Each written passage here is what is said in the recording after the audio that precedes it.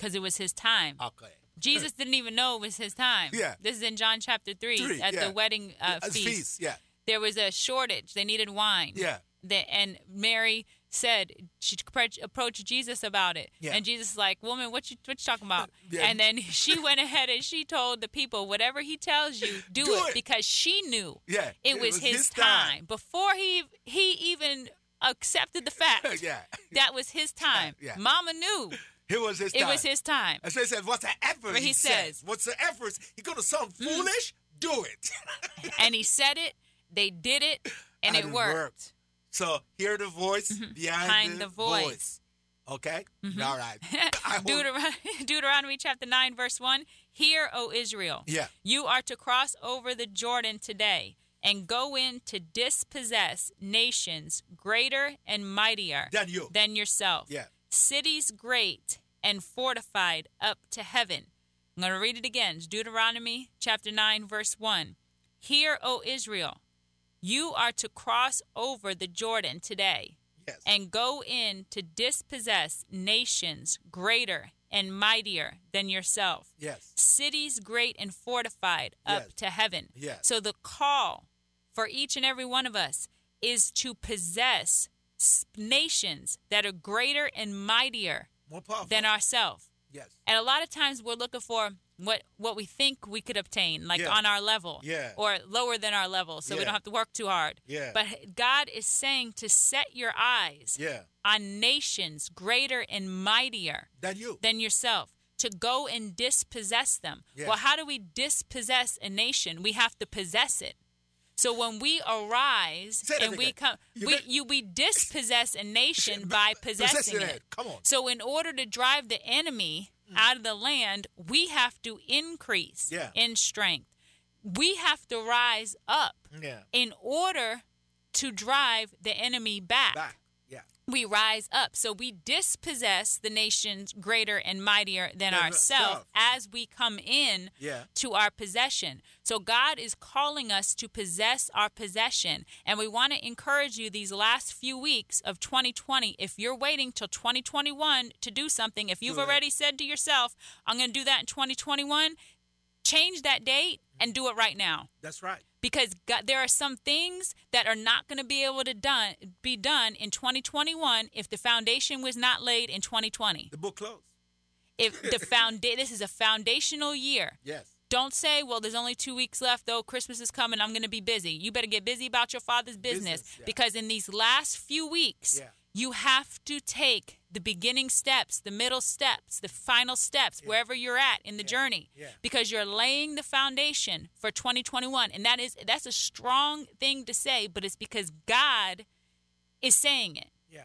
God, there's some things that are on the prophetic calendar of God that we must start them. Lay the foundation. Do what you need to do. Get the business license. Do the research. Make the phone call. Whatever you need to do for your situation, for that thing. Contact a credit repair person. Contact a realtor. Whatever you need to do to start. When they say start the ball rolling. Get that thing going. Get it going. Get it going. It has to be done this year. Yes. Get it going in the name of Jesus Christ. All right. It has to be started this year. Yeah. That's why we tell you, Isaiah chapter 60, verse 1, arise and shine, man. Arise and start to shine. Come out of obscurity. It's time for you to shine now. If it's a project, whatever the starting things are to start it, whatever it is, if it's repairing a relationship, whatever if it is, if it's getting your health in order, disciplining your flesh, making yourself, go take that 30-minute walk. To not buy these type of groceries, because that's where it starts and what we buy at the grocery store. Because if it's not in the house, probably not going to eat it. I had to throw something away out of my refrigerator the other day. I said, I'm eating too much of this, and this ain't no good for me. I had to go throw it away. Because if I don't throw it away, I'm going to keep eating it. Hear what I just hear. The voice behind the voice. The voice behind the voice. We tell you, hear the voice behind the voice. I just hear the voice behind the voice. Quit being a grasshopper and become a giant killer. Yeah. See, they said, we are like grasshoppers. In whose eyes? Our own eyes. Quit being, I heard a voice behind a voice. He says, go possess something bigger than you, greater than you. Go dispossess them. Greater than you, bigger than you. But you say, no, you know why? I just heard a voice beyond the voice. You see yourself as grasshopper, but you got to see yourself as giant killer. Because when Joshua and Caleb said, we're well able. Yeah. They said they were well able, and they were well able. They did enter in to the promised land, but everybody who said that they were like grasshoppers in their own eyes, they were smashed along the way. They didn't make it in. No. But those who said, because there was a cutoff, God said, okay, there's a cutoff. Everybody that's over 20 is not going in to the promised land. Yes. But everybody who's under 20 is going to go in, with the exception of Caleb and Joshua. With the exception of Caleb and Joshua, because there is a different spirit. They see something on different. Them. Yes. We are not grasshopper. We are giant killer. The rest see giants. They see the rest. No. Notice this. The rest sees what? Giants. They says they are giants in the land. They are mightier than our, and we are like grasshopper in our own eyes. Therefore, we can't go in there and dispossess them. No. Joshua and Caleb says, no, we are giant killers. Let's go now. When you see giant, that's your target. Yes. When David saw Goliath, that became his target. When you see the giant, that's your target. Oh, that's so good. That is good. Yeah. Because you have to dispossess nations that are greater and mightier than yourself. Yes. So if it's greater and mightier than you, then it's a giant. Yes. So you have to engage in battle. David came to the line to engage Goliath in battle when nobody else from Saul's army, not even Saul himself, they were trained in warfare. But they were immobilized by fear.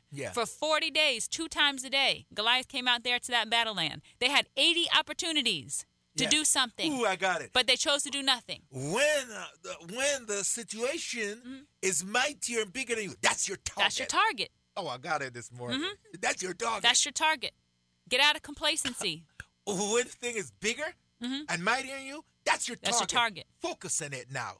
Ooh, set your eyes on it.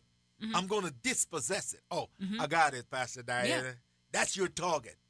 And then you ask God for the wisdom to have the competitive edge. Yes. How to do it. How did they do it, and how can I do it better? Yes. How did they do it? How could I do it better? Yes. How did they do it? How could I do it better? I get a competitive edge. In my book I'm writing, and that's the chapter I'm writing on now. Finding the competitive edge in the marketplace. Oh, yeah. Come on, somebody. You just started me up here. You started me up this morning. This morning I'm starting out.